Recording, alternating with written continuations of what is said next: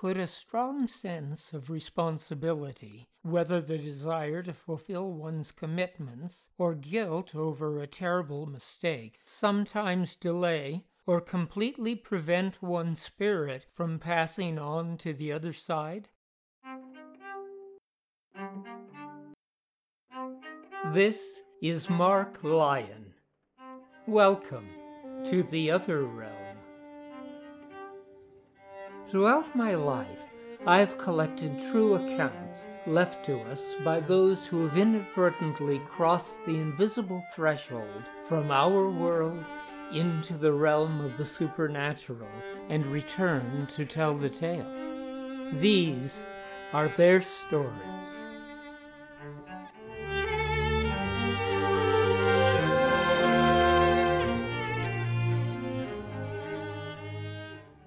It was almost 10 o'clock that Friday morning in August of 1890 when Edwin Russell felt a blinding bolt of pain flood across his brow.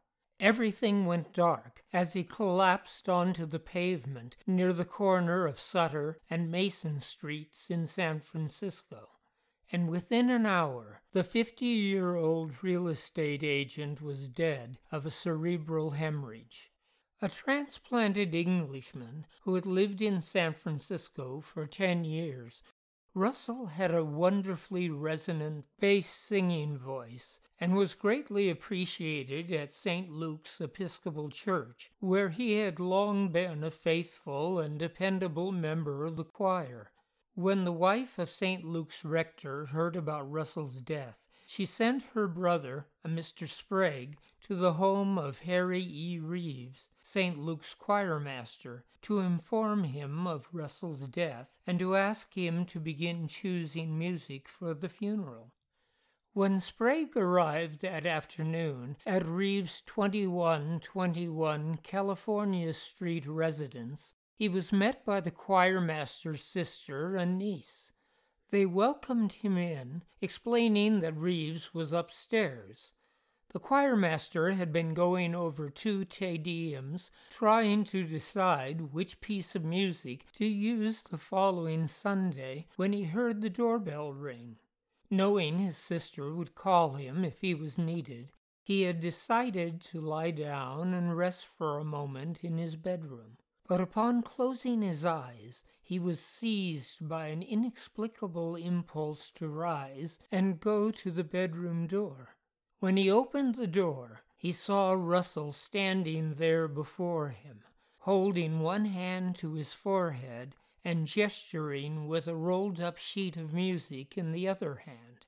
The image was so clear and lifelike that the choirmaster reached out his hand to greet him and was about to speak when the figure turned away, slowly dissolving into the air.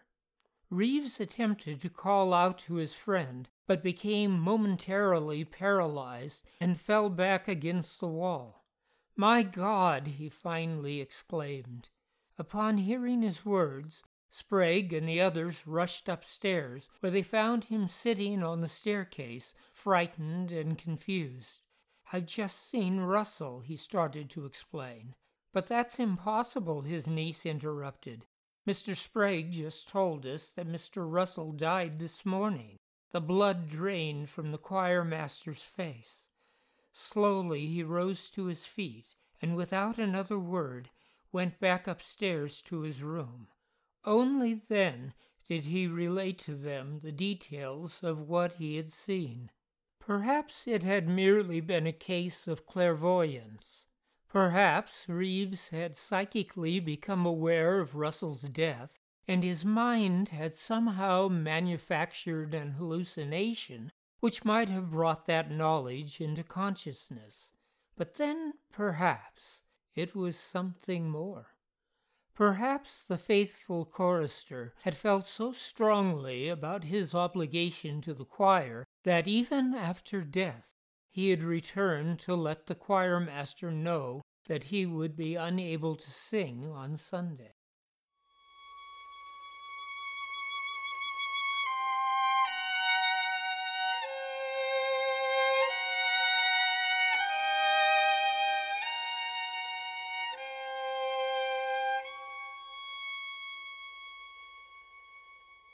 Of course, there are other commitments and responsibilities far more important than one's obligation to a religious or social organization. Consider, for instance, the desire to provide for one's children as best as one can.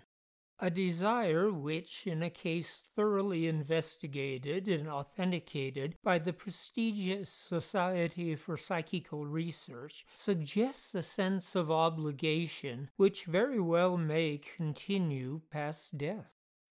In relating the following case, I can do no better than to quote from a news story in the Herald of Dubuque, Iowa, dated February 11th, 1891, which read, "It will be remembered that on February 2nd, Michael Conley, a farmer living near Ionia, Chickasaw County, was found dead in an outhouse at the Jefferson House. He was carried to Coroner Hoffman's morgue, where, after an inquest, his body was prepared for shipment to his late home. The old clothes which he wore were covered with filth from the place where he was found, and they were thrown outside the morgue on the ground. His son came from Ionia and took the corpse home. When he reached there, and one of the daughters was told that her father was dead, she fell into a swoon, in which she remained for several hours. When at last she was brought from the swoon, she said, 'Where are father's old clothes? He has just appeared to me dressed in a white shirt, black clothes, and felt slippers, and told me that after leaving home he sewed a large roll of bills inside his gray shirt with a piece of my red dress, and the money is still there.' In short time she fell into another swoon, and when out of it demanded that someone go to Dubuque and get the clothes. She was deathly sick, and is so yet. The entire family considered it only an hallucination, but the physician advised them to get the clothes, as it might set her mind at rest. The son telephoned Coroner Hoffman, asking if the clothes were still in his possession. He looked and found them in the backyard, although he had supposed they were thrown in the vault as he had intended. He answered that he still had them, and on being told that the son would come to get them, they were wrapped in a bundle. The young man arrived last Monday afternoon and told Coroner Hoffman what his sister had said. Mr. Hoffman admitted that the lady had described the identical burial garb in which her father was clad, even to the slippers, although she never saw him after death, and none of the family had seen more than his face through the coffin lid. Curiosity being fully aroused, they took the gray shirt from the bundle, and within the bosom found a large roll of bills sewed with a piece of red cloth. The young man said his sister had a red dress exactly like it. The stitches were large and irregular, and looked to be those of a man. The son wrapped up the garments and took them home with him yesterday morning, filled with wonder at the supernatural revelation made to his sister, who is presently lingering between life and death.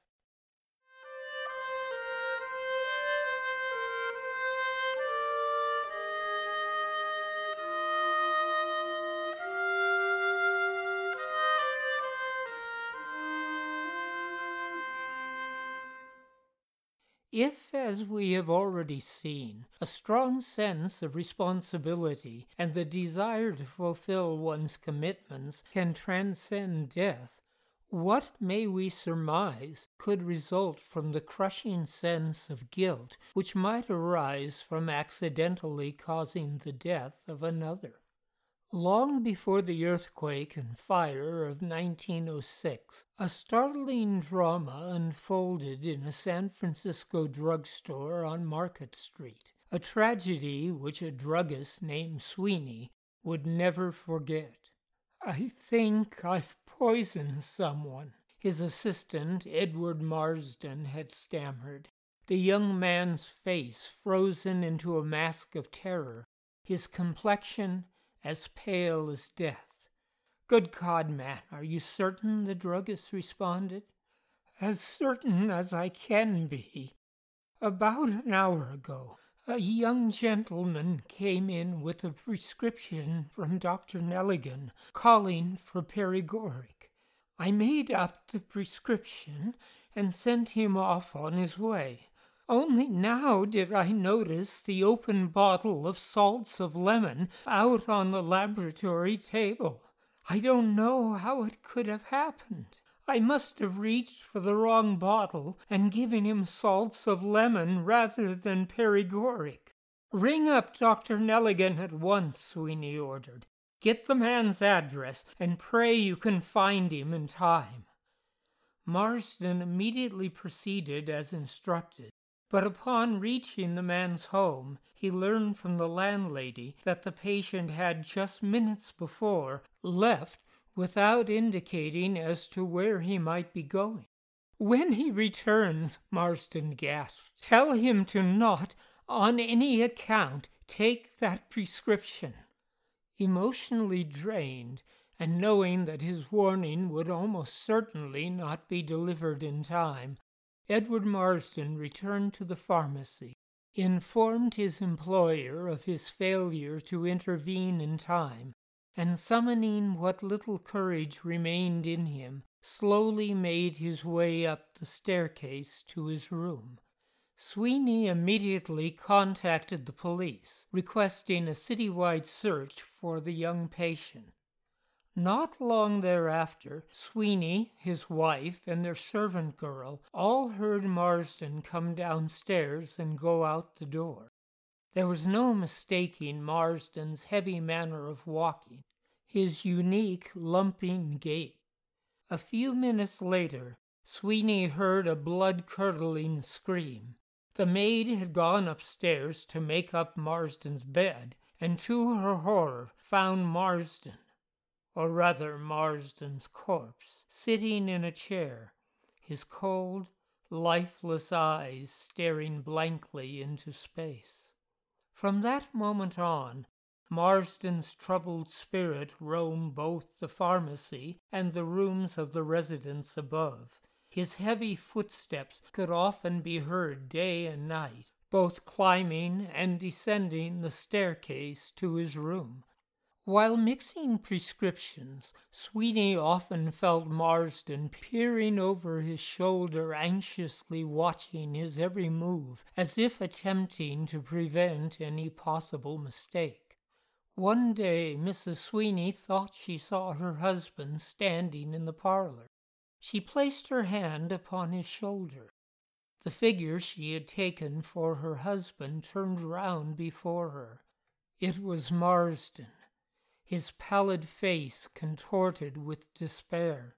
The poor woman screamed, and Marsden mournfully walked away, passing completely through the maid, whom, having heard her mistress's scream, had just then rushed into the room.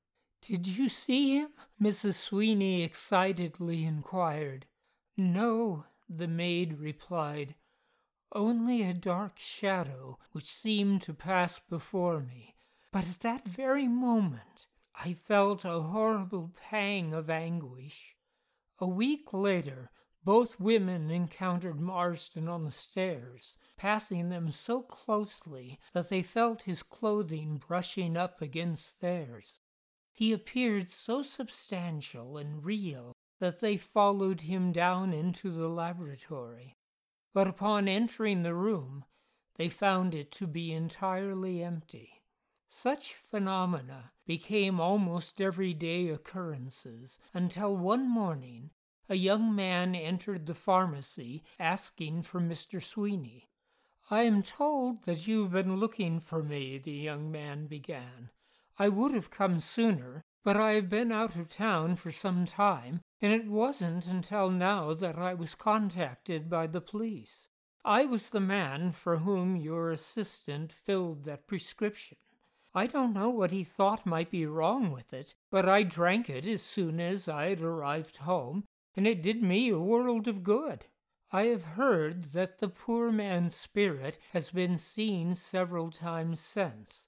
Of course, you surely do not believe in such things. No, I do not believe in such things, Sweeney replied gravely. I know them to be true. Well, if his spirit does linger here, I hope that he now sees that I was unharmed, and that he might now rest in peace. The young man turned and was about to leave, when suddenly he froze and gasped, Holy Mother of God! There, standing just outside the shop, his face pressed up against the window, was Edward Marsden, his look of anguish slowly changing first to bewilderment and then to joy and amazement. Sweeney rushed forward, intending to address him, but just as quickly as it had appeared, the spirit vanished, never to be seen again.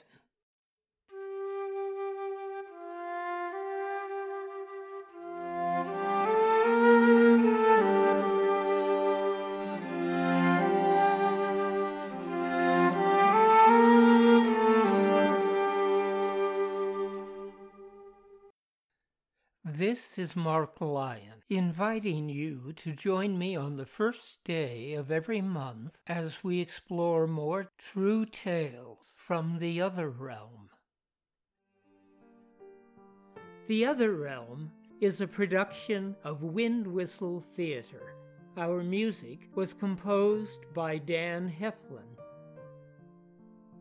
Support for The Other Realm has been provided by HauntedIsles.com, offering private and small group tours of haunted Britain and Ireland, and by Heftone Studios, producers of Phantoms of the Holbrook, a docudrama relating true events occurring at what well may be the most haunted hotel in the entire world, and Nadelei, a modern retelling of the German legend of the Lorelei, and by Windwhistle Press, publishers of Jessie Adelaide Middleton's classic trilogy of true tales of the supernatural, The White Ghost Book, The Grey Ghost Book, and its sequel, Another Grey Ghost Book, and Leap Castle, The House of Horrors, by Mildred Darby,